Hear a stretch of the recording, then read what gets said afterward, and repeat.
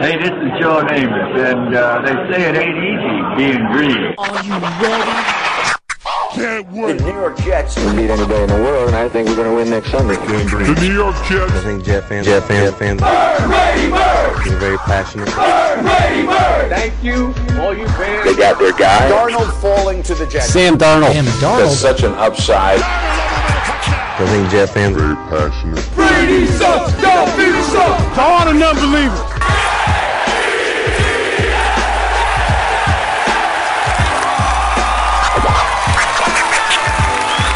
Hello, everybody, and welcome to the latest edition of the Ain't Easy Being Green podcast, broadcasting to you live from beautiful, amazing, picturesque Crystal Lake Studios in Putnam Valley, New York, on the Elite Sports Radio Network. My name is Keith Farrell. I am joined, as always, by my colleague and co-host, the #1 Jet fan in the state of Texas, Michael Lagaris, everyone. Yeah, buddy.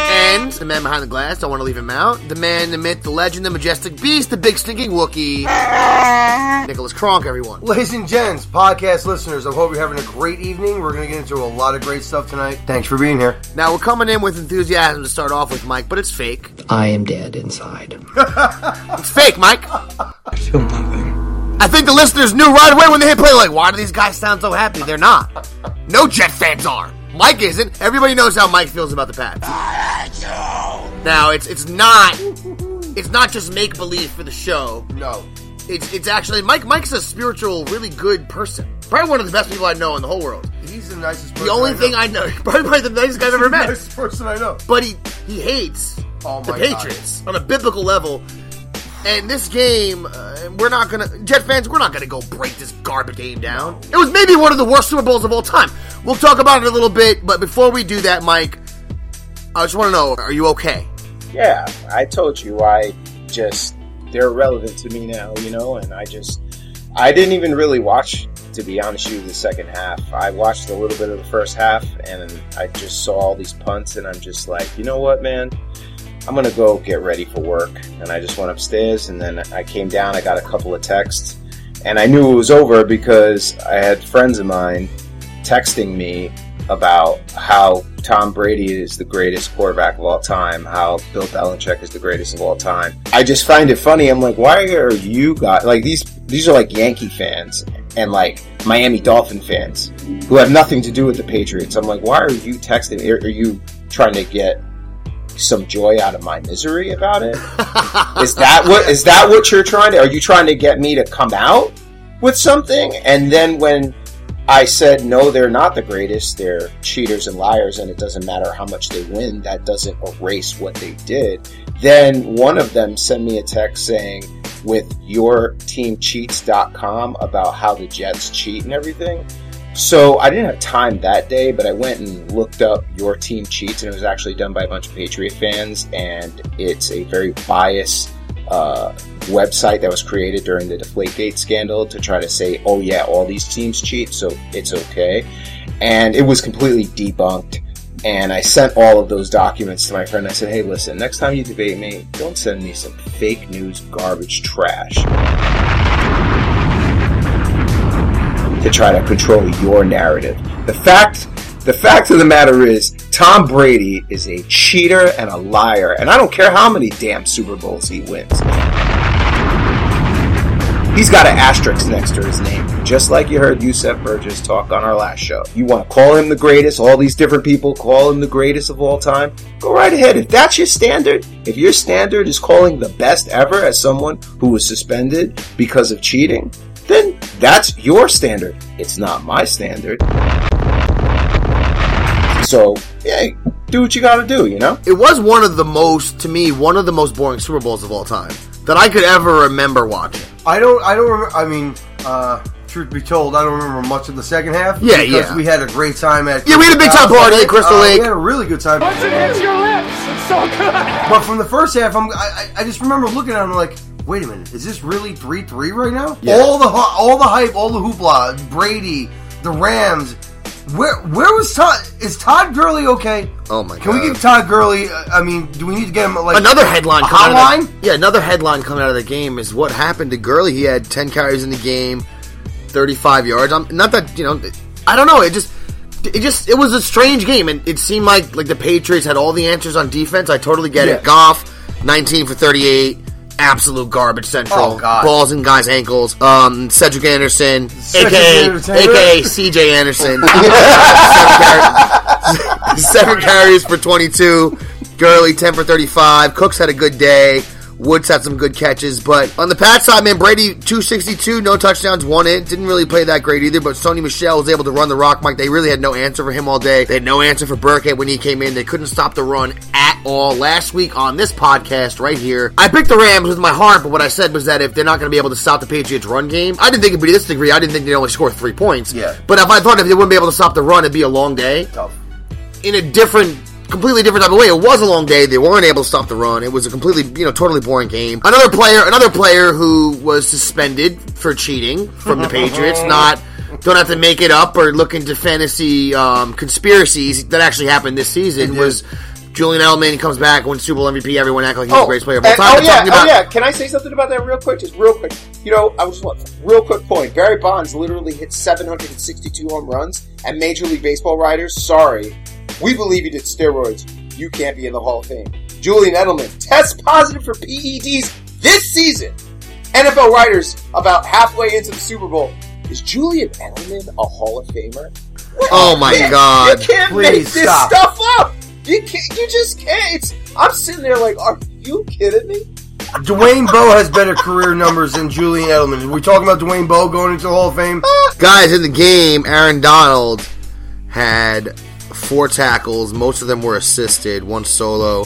And Ndamukong Suh, 1 assisted tackle, 1 solo tackle. Neither of them did anything in this game.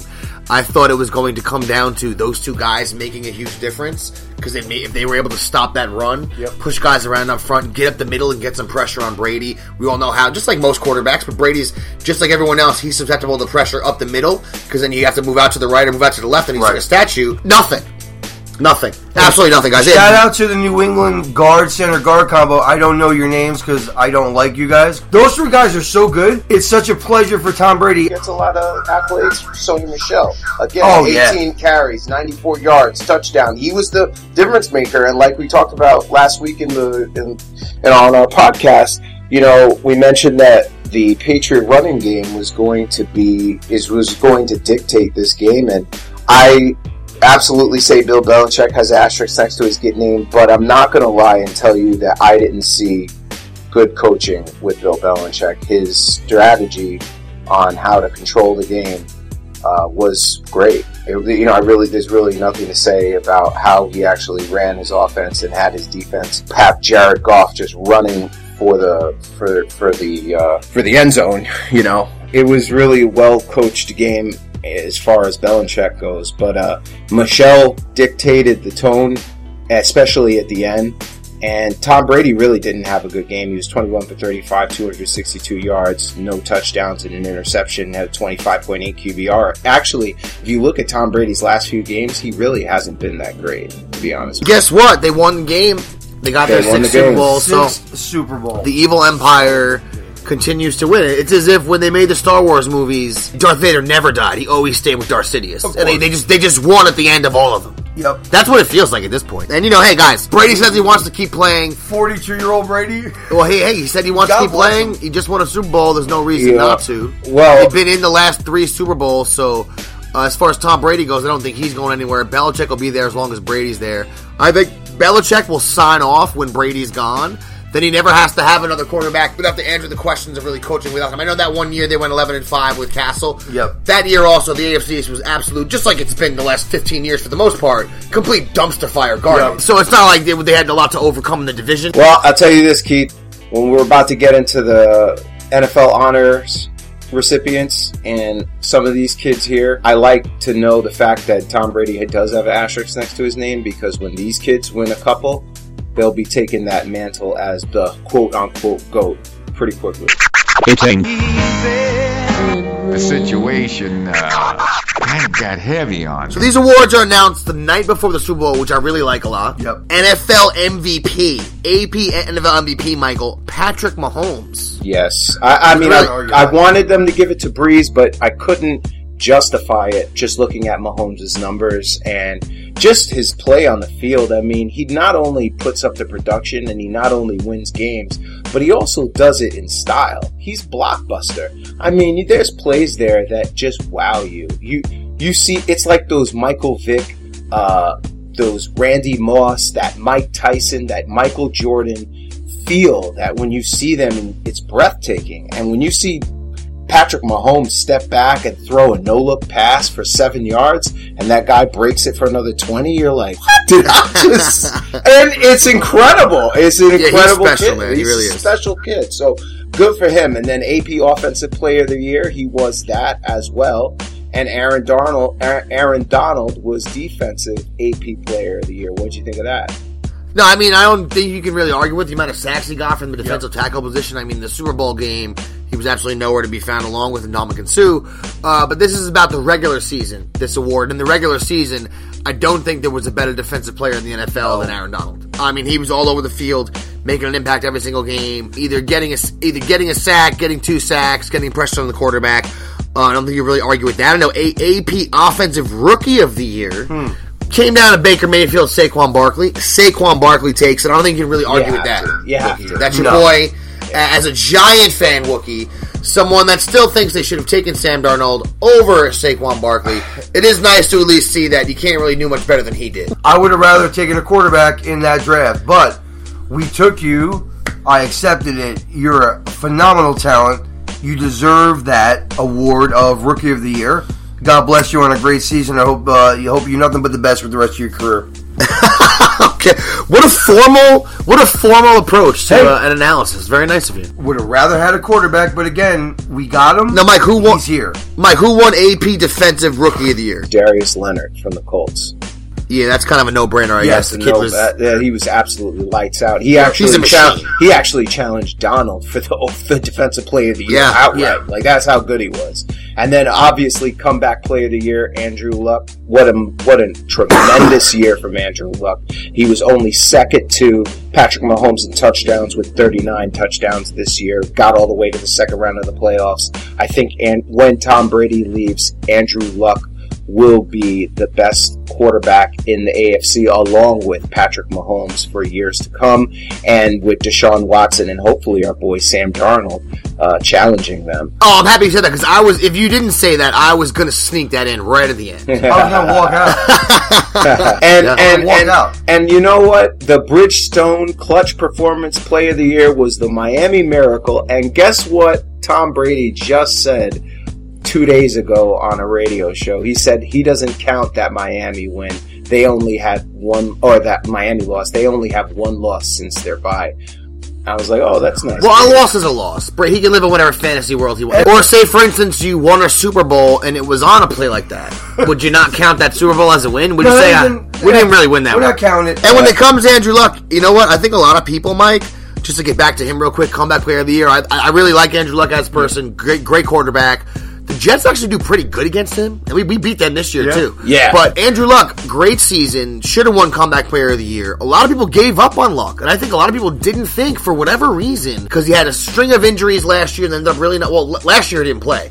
The year before that, he played in 12 or 13 games. Yep. I don't know if anyone thought he'd get back to this level. I don't know why people doubted him, because like I said to many of my friends, and one of our friends, we'll put his name out there on blast, Jay Tomasulo, in our fantasy football league, traded him away like he was a piece of garbage. Traded him. Gone. Just dumped him for nothing. I think Luck came back, he got back to the level he was playing at a couple years ago, and what I said to people is, it's very rare that a quarterback that's super elite quarterback gets any injury. Yeah. That all of a sudden sets them back and they're not good anymore. And what I said to people, I'm like, well, when does it ever happen? So a lot of times people go, oh, well, it could happen, and I get it. But what you have to do when you think about these things is say, what's the previous history of this position with catastrophic injuries to quarterbacks or injuries to arms and this and that?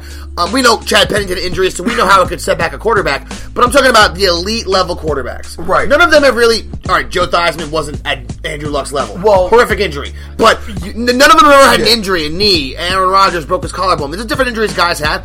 None of them ever have some injury and then just become scrubs. Right. No. Except for Todd Gurley. So when everyone... No, it's all right. Well, you don't have a monster quarterback who knows how to take care of it mentally on the field. He's a leader. and he's young and he's ready to go. All of a sudden, he has a bad injury. He misses time. He comes back, and all of a sudden, he doesn't know how to play quarterback anymore. Yeah, that's why I didn't know why so many people had no faith in him. It was no weird. sense. Yeah.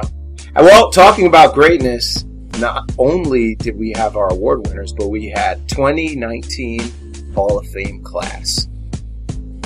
2019 Hall of Fame inductees. Mike, we have a nice little class of inductees, including one player that I'm assuming, Michael, will go win as a New York Jet, but we do not know that yet. A couple of these guys kind of instrumental to the NFL in different ways. I know the first one, Champ Bailey made it. Absolutely. Champ Bailey, Broncos leading interceptor for 5 seasons, amassed 52 career interceptions, returned 464 yards and 4 touchdowns.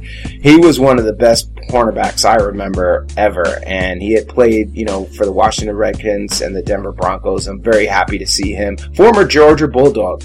Very happy to see him make it in. Also, the owner of the Denver Broncos, Pat Bowlen, ended up making it, and he's been an instrumental part of the NFL and the Broncos franchise, along with Mr. Gil Brandt, who was part of the Dallas Cowboys personnel department.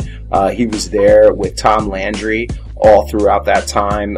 Someone who's very prominent with the NFL and helped the brand grow. And then Wookie, I know you're a Division I tight end from Marist. Well, the greatest. Yeah, this is when it starts getting good. Those guys are all tremendous. Yeah, but the greatest tight end of all time. Talk about all-time greatness. See, Patriot fans, when I talk about all-time greatness, I talk about people who deserve to be called the all-time greatest, right? And that's Tony Gonzalez, 17 seasons, 270 yards, a first-round pick by the Chiefs.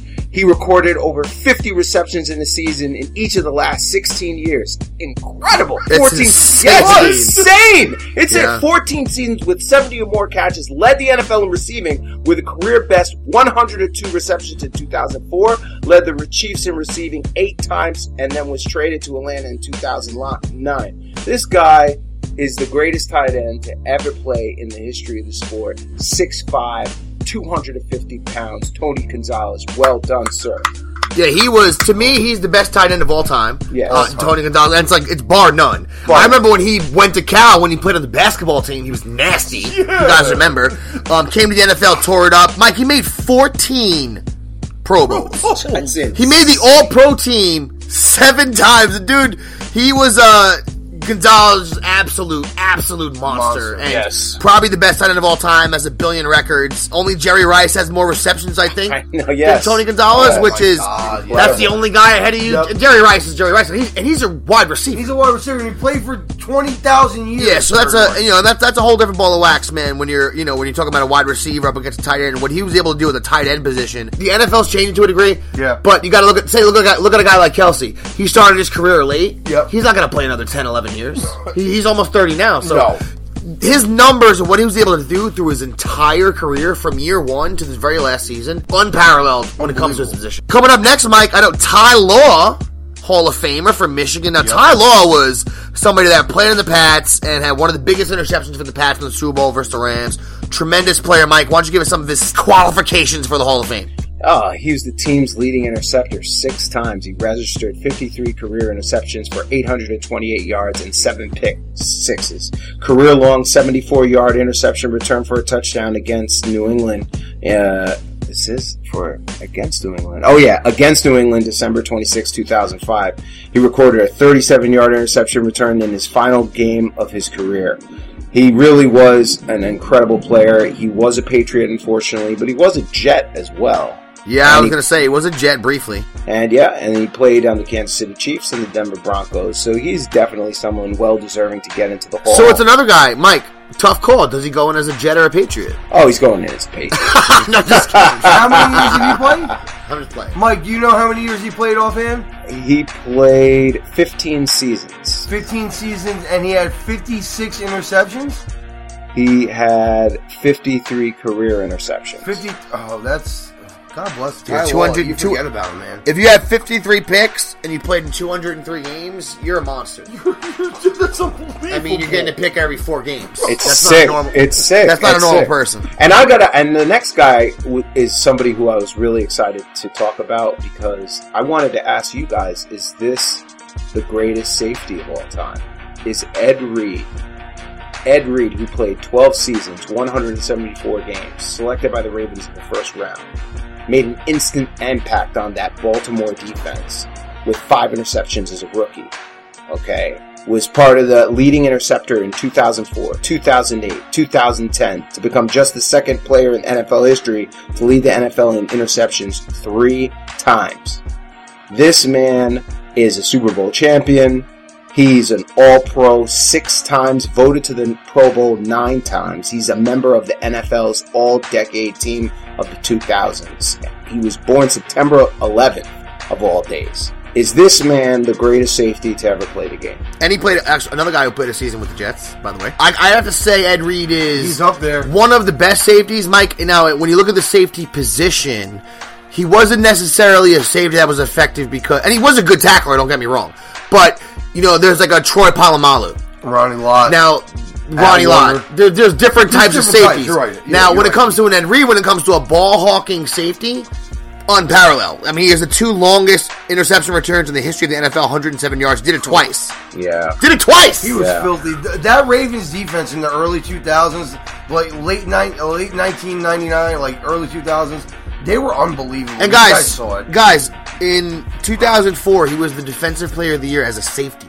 Oh, God. He had 9 interceptions in one season, returned them for about 358 yards total. 64 interceptions in his career, 1,590 yards. Yes. In returns.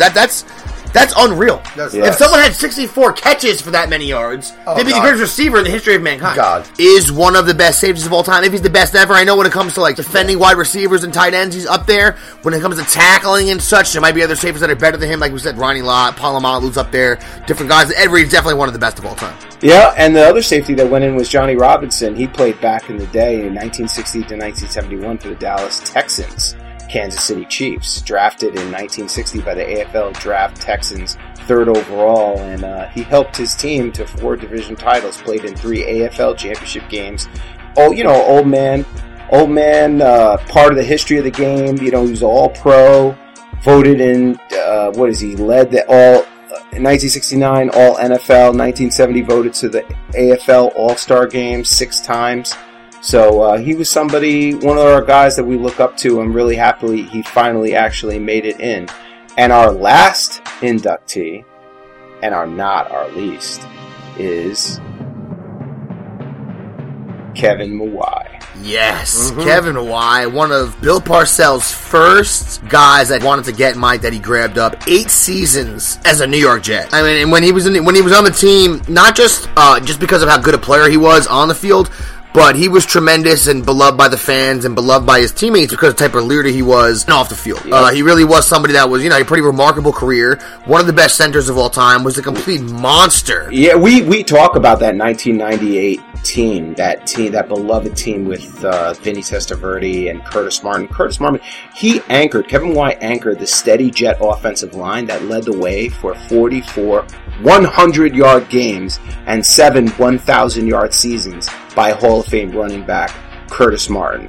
He blocked for a 1,000-yard rusher in 13 of his 16 seasons and 5 different running backs during his career: Chris Warren, Martin, Travis Henry, Lendell White, and Chris Johnson. He actually led the offensive line for the Titans when Chris Johnson ran for 2,000 yards. That's right. I totally forgot about that. He's up there. 8 Pro Bowls. Including his final 2 seasons in the league, which you don't see a lot. His final 2 years in the league, he made the Pro Bowls, which is pretty sweet. And he had also the streak. I mean, he just played, he just never missed a game, this dude. All these different playing streaks where he would just never miss a game until 2005. When he hurt his tricep, he didn't miss 1 game. So, Mawae was a tremendous Jet. That offensive line we had back in 98 for Vinny. Then moving forward after that with Chad Pennington, blocking for Curtis. You always just knew when you had Mawae up there that you had a strength.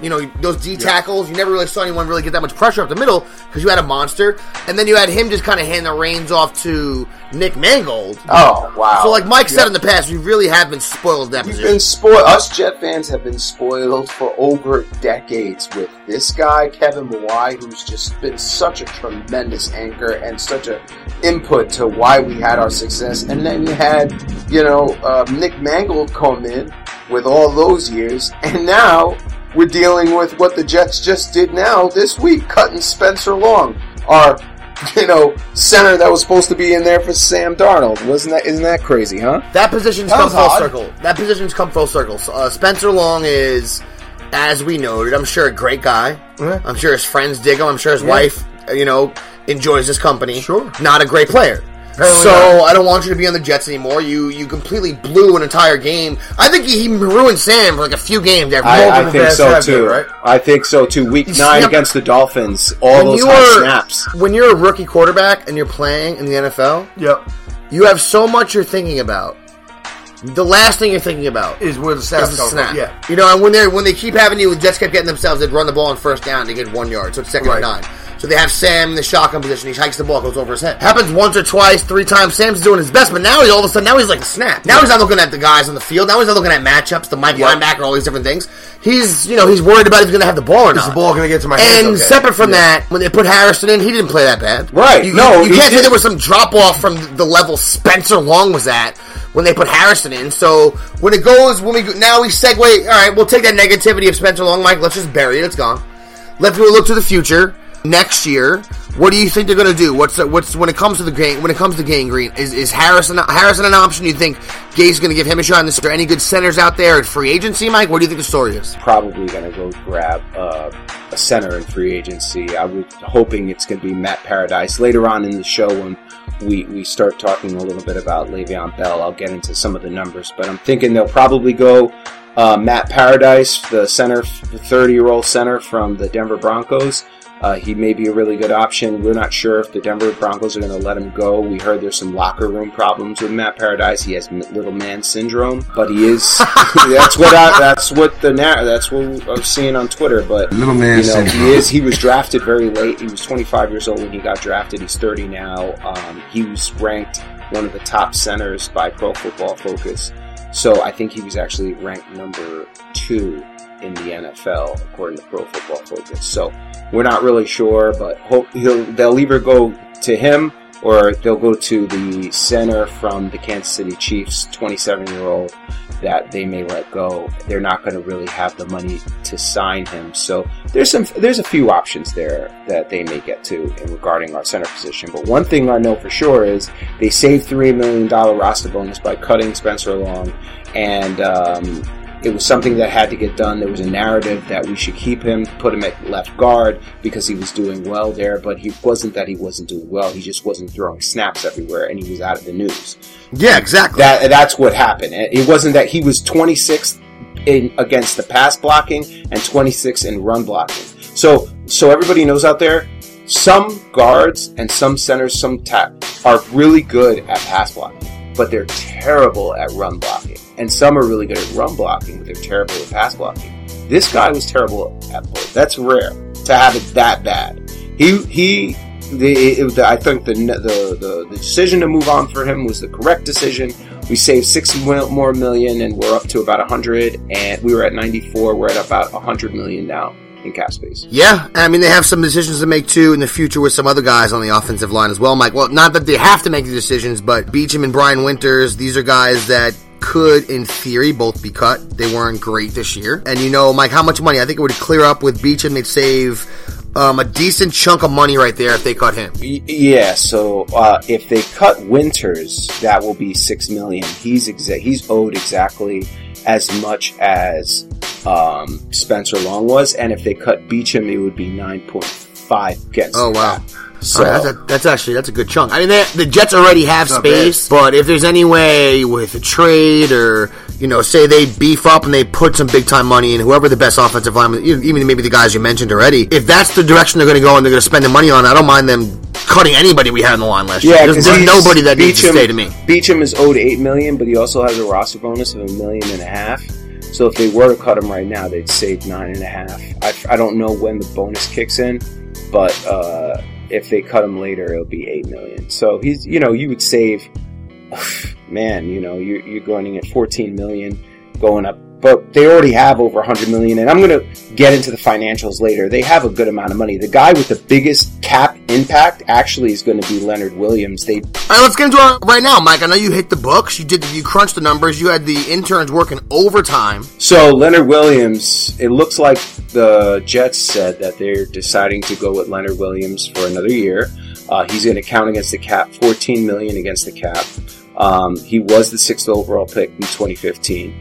But the thought is that they feel they want to see him in this 4-3 alignment, and they feel if anybody's going to get the best out of Leonard, it'll be Greg Williams. So the idea of trading him right now is not something that the Jets are entertaining, but there is a thought out there that by them sending this signal is a subtle way for the Jets to let teams know, hey, yeah, we're looking to keep Leonard around for another year, but if you've got an offer, come let us know on the low.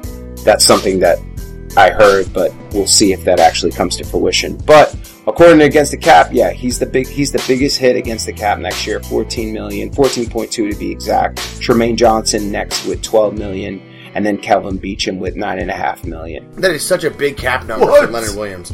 And they're putting a lot of faith in Greg Williams, and they're putting a lot of faith in this new scheme in the 4-3. I know, Manish Mehta seems to think that it's a good idea because he's one of the only, like he wrote, it's one of the only above average starters they actually have. But is that really a good reason to give someone $14 million? I guess because then you don't have to go replace him. He's someone that's serviceable. But 17 sacks in 4 years is not in any way encouraging. But I don't care if he's 3-4 defensive end or not. No, but here's the thing, guys.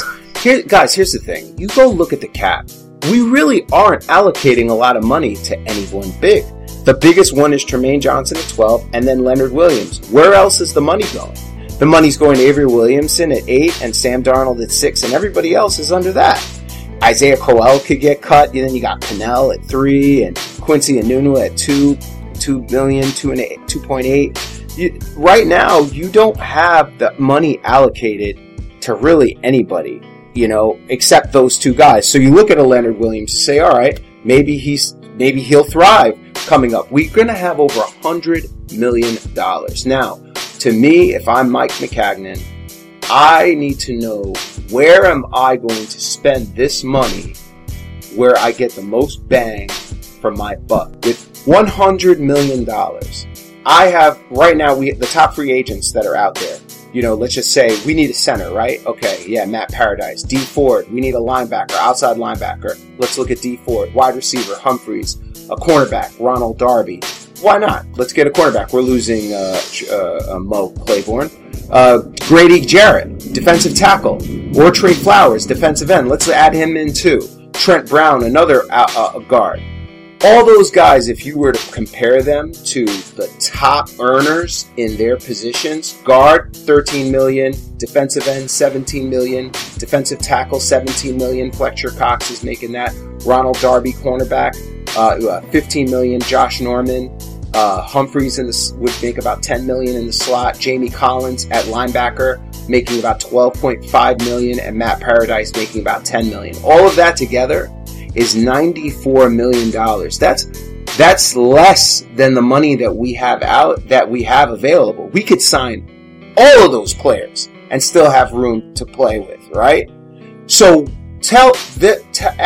I don't understand is this narrative out there that says, well, why would we pay Le'Veon Bell $18 million when we can allocate our funds to other positions of need? Well, I just told you that we have enough money to really cover all these different positions out there and still have some room to go. So if I were to just take out Trey Flowers, I could sign Bell to $17 million right there. And we got all these players, including Le'Veon Bell. And why Le'Veon Bell makes sense is that he adds value to the most important asset that we have on the team, which is Sam Darnold. If you look at a history of young quarterbacks, Dak Prescott has Ezekiel Elliott. Jared Goff had Todd Gurley before he became a Buck.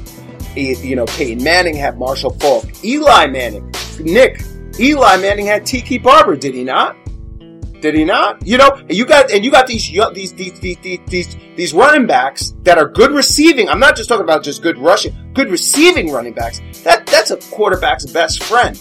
So they're saying, oh, well, the money, we don't need to spend it all on a running back. We can, you know what? Right now, Sam Darnold is cheap. Structure Bell's contract so that we're paying him early, and then when the money comes off, we'll then have time to get Sam paid. But during that time, we don't have any elite A-plus players on offense. Le'Veon Bell makes perfect sense for this team, and it's not like we don't have money to spend elsewhere. I just want to... We don't have a single elite player on offense. Robbie Anderson's not bad. Right. Quincy Enunwa's not bad. Corral, he's not bad. Sam Darnold, we hope's going to be elite. He's ascending. He played good at the end of the year. We'll see. The jury's out on Sam still. Yep. And Mike, the numbers when you talk about Paradise, Ford, Humphreys, all these guys you mentioned, you're assuming that those contracts are at the highest. Okay, at the highest level, which they most likely won't be. Right. In theory, depending on how the market plays out, none of those guys, maybe 2 or 3 of those guys look at the highest, and then maybe you average out the rest, and you even have more money than you're even thinking. You were just thinking in the highest possible level. That's right. And more than likely, they'll have even more money to dish out. And when you look at a team that's bereft of talent on offense, and you see a guy out there like a Le'Veon Bell, I know Le'Veon Bell got busted one time for smoking pot. Besides that, he was known as a good teammate. Right. And as separate from contract issues, he wasn't someone like Antonio Brown that seemed to be me first to have any issues with his teammates. Yeah. He was always there, getting the job done, receiving 80-something catches a year, run the ball 200-something times a year. I mean, he was like a receiver and a running back on the same team, basically. Yep. And if you can add somebody like that to the Jets, then you also count into this equation, they could sign a wide receiver or two. There's going to be the NFL draft where they have the number 3 pick in the draft. Right. The Jets are going to have other players in play in addition to the free agent guys they sign that no matter how many of them they tack on, these other free agents, Mike, and they do have a lot of holes to fill. There will be the draft. That will take some money up also, especially the number 3 pick who's going to get a nice little chunk. No matter what, they'll have money to sign if they want to. Right. They'll have money to sign Le'Veon Bell, and if you take his contract and you give him a number on paper that is something that he agrees to in the $18 to $20 million range, and then you also base his incentives after that on him playing the whole season, making the pro, whatever the case may be, but as long as you base the incentives on him actually being out there on the field, it could then escalate to a contract that makes him the highest paid player in the league. It doesn't even bother me. Right. Because if it's based off him actually being out there on the field and playing with the Jets 16 games, I don't mind that. That's what you want to see. It's when guys get guarantee money and get hurt or something like that affects you. I'm not saying you're not going to be able to give Le'Veon Bell an incentive-laden contract. He's going to want guaranteed money. I'm not saying that. What I'm saying is you give him enough guarantee money that makes him happy. You give him enough money on a per-year basis that makes him happy and feels like he's where he should be. And then you base a lot of it around incentives that could potentially put him up above everyone else. So it fits his ego. It fits the Jets. Absolutely. And also he only gets that money if he actually plays. Yep, and you avoid what Pittsburgh just went through. By doing that, that's one of the smartest things ever, because you're right. You're giving him everything that he wants up front, but you're also backloading the contract with, look, if you're not going to perform for us, I'm sorry, it's not going to work out. Yeah, Mike, and there's so many going back in the day, Mike, when you talked about the really good quarterbacks having a really good running back. You can even go back to when we were growing up. Joe Montana had Roger Craig. Jim Kelly had Thurman Thomas. Yep. Troy Aikman had one of the greatest running backs of all time, Emmitt Smith. Yep. So I mean, you go through all these great teams throughout time and these really good quarterbacks. They did have a running back that was so talented it took a lot of the load off their shoulders. Really was able to catch passes, especially out of the backfield, Mike, when you talk about the pass-catching running backs. That's something that really is hard to game plan for if you're the other team. I was listening to a podcast around fantasy football, and they said that for the first 13 weeks, I think it was the first 7 weeks of the NFL season, Jared Goff was the number 2 fantasy quarterback in the NFL behind Patrick Mahomes. Number 2 in the league. And then Todd Gurley got hurt, and he fell to like really bad, like below Flacco. Yeah, but you know what's funny is that, and you're right, that happened, but C.J. Anderson played ridiculous in all of those games, especially at the end of the season, the regular season. He did. He's not a pass-catching running back. There you go. That's exactly the point. See, Jared Goff was doing so well because he had that relief valve. Go back to those games. Every first down, he's a boom, Gurley. Boom, Gurley. Boom. And then he'll hit Cooper Kupp. And that was another loss he got. When he lost Cooper Kupp, that was another big, because him and Cooper Kupp had great chemistry. But Gurley had a lot to do with his success. And a lot of, you even look at a guy like Mitchell Trubisky. Mitchell Trubisky with Tariq Cohen and Jordan Howard, they do a lot for him, helping him execute that offense. So I think Sam Darnold would be well served with a guy like Le'Veon Bell. Le'Veon Bell is a Jet fan at heart, so he bleeds green like us. Would love to have him on the Ain't Easy Being Green podcast if he becomes a Jet, but we'll see if we can work that type of magic. Wookie, you're on it. Yeah, you know what? We'll reach out to his people. We'll get on it, and we'll have Wookie get the people on, the interns. Mike handed over the duties. You're in charge of the interns lately.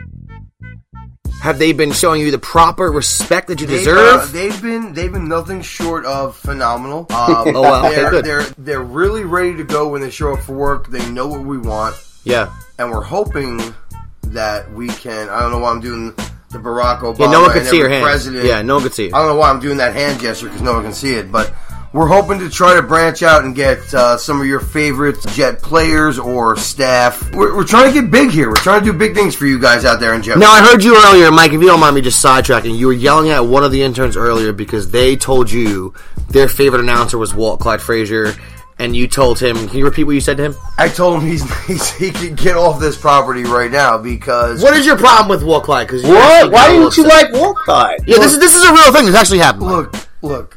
Walt Clyde, I'm sorry. Get it. You were a Knick. You one of the last Knicks to win a championship. Guess what, Walt? Now I'm watching Knicks. Guess what I get to hear? When you're commentating the Knick game, Walt Clyde Frazier, and you're coming up with things like, wow, he's dishing and swishing. They're dishing and swishing. He's hooping and hooping. Why don't you like it, though? They're shaking and baking. I don't know why. What is your problem? This is something about it. I don't know. I can't put my finger on it. If I ever do pinpoint it, I will let everybody know on the 8. For some reason, to me, Clyde and Joe Namath and those era of dudes, they have a way of talking that's my favorite thing. Me too. I don't know what it is. The way they talk, I'm like, oh man, this guy's everything they say to me, it's convincing. And obviously, I know you don't like it. Listen now, but you say this, and at the same time, you have an announcer for your Yankees on the radio named John Sterling. Oh God! Potentially the worst announcer in the history of American. I can't say John. I'm not listening to radio Yankee game. He's the worst announcer in the history of American broadcasting. Terrible of all time. Terrible. You want to talk about a hokey jabroni? Hot sauce. Oh, thank you, Susan. That's a text shot from Texera. I sent a text message. And speaking of back in the day and Joe Namath and Walt Clyde Frazier, next week we have Bob Letter coming on the show. He wrote a book called Beyond Broadway Joe, the Super Bowl Team That Changed Football. And Matt Snell wrote a forward in there. Jerry Philbin wrote a forward in there. Tremendous book. I've read it. Talk about it. We're going to break it down with him. The actual author himself is going to be on here to talk about Broadway Joe. Get into some of his history, some of the other books that he wrote. Mike, that'll be a blast. And you know what that is, guys? Speaking of books, that's another one of the books for us this week. I see what you did there. Ain't Easy Being Green podcast. Hit another one out of the park. I want to thank all of our wonderful listeners for listening to us, as always, supporting us, getting at us on social media, all those wonderful things. And if they want to do that, Mike, if anyone wants to talk to you, me, the stinking Wookie, any of the interns or anything of that nature, where could they do that? Well, everybody knows we're on the Elite Sports Radio Network. You can find us on SoundCloud, iTunes, iHeartRadio, and Spreaker.com. Please follow us at Facebook at AEBG.JetsRadio, on Twitter at AEBG_NYJ Podcast, and on Instagram at Jet.AEBG. You heard the man. On behalf of my colleague Michael Agaris and the majestic beast Nicholas Kronk, my name is Keith Farrell. AEBG signing off for this week, everybody. Peace out. Are you ready? Can't wait. The New York Jets can beat any day in the world, and I think we're going to win next Sunday. The New York Jets. I think Jet fans are very passionate. Thank you, all you fans. They got their guy. Darnold falling to the Jets. Sam Darnold. That's such an upside. I think Jet fans are very passionate. Brady sucks. Don't be sucks. To all the non-believers.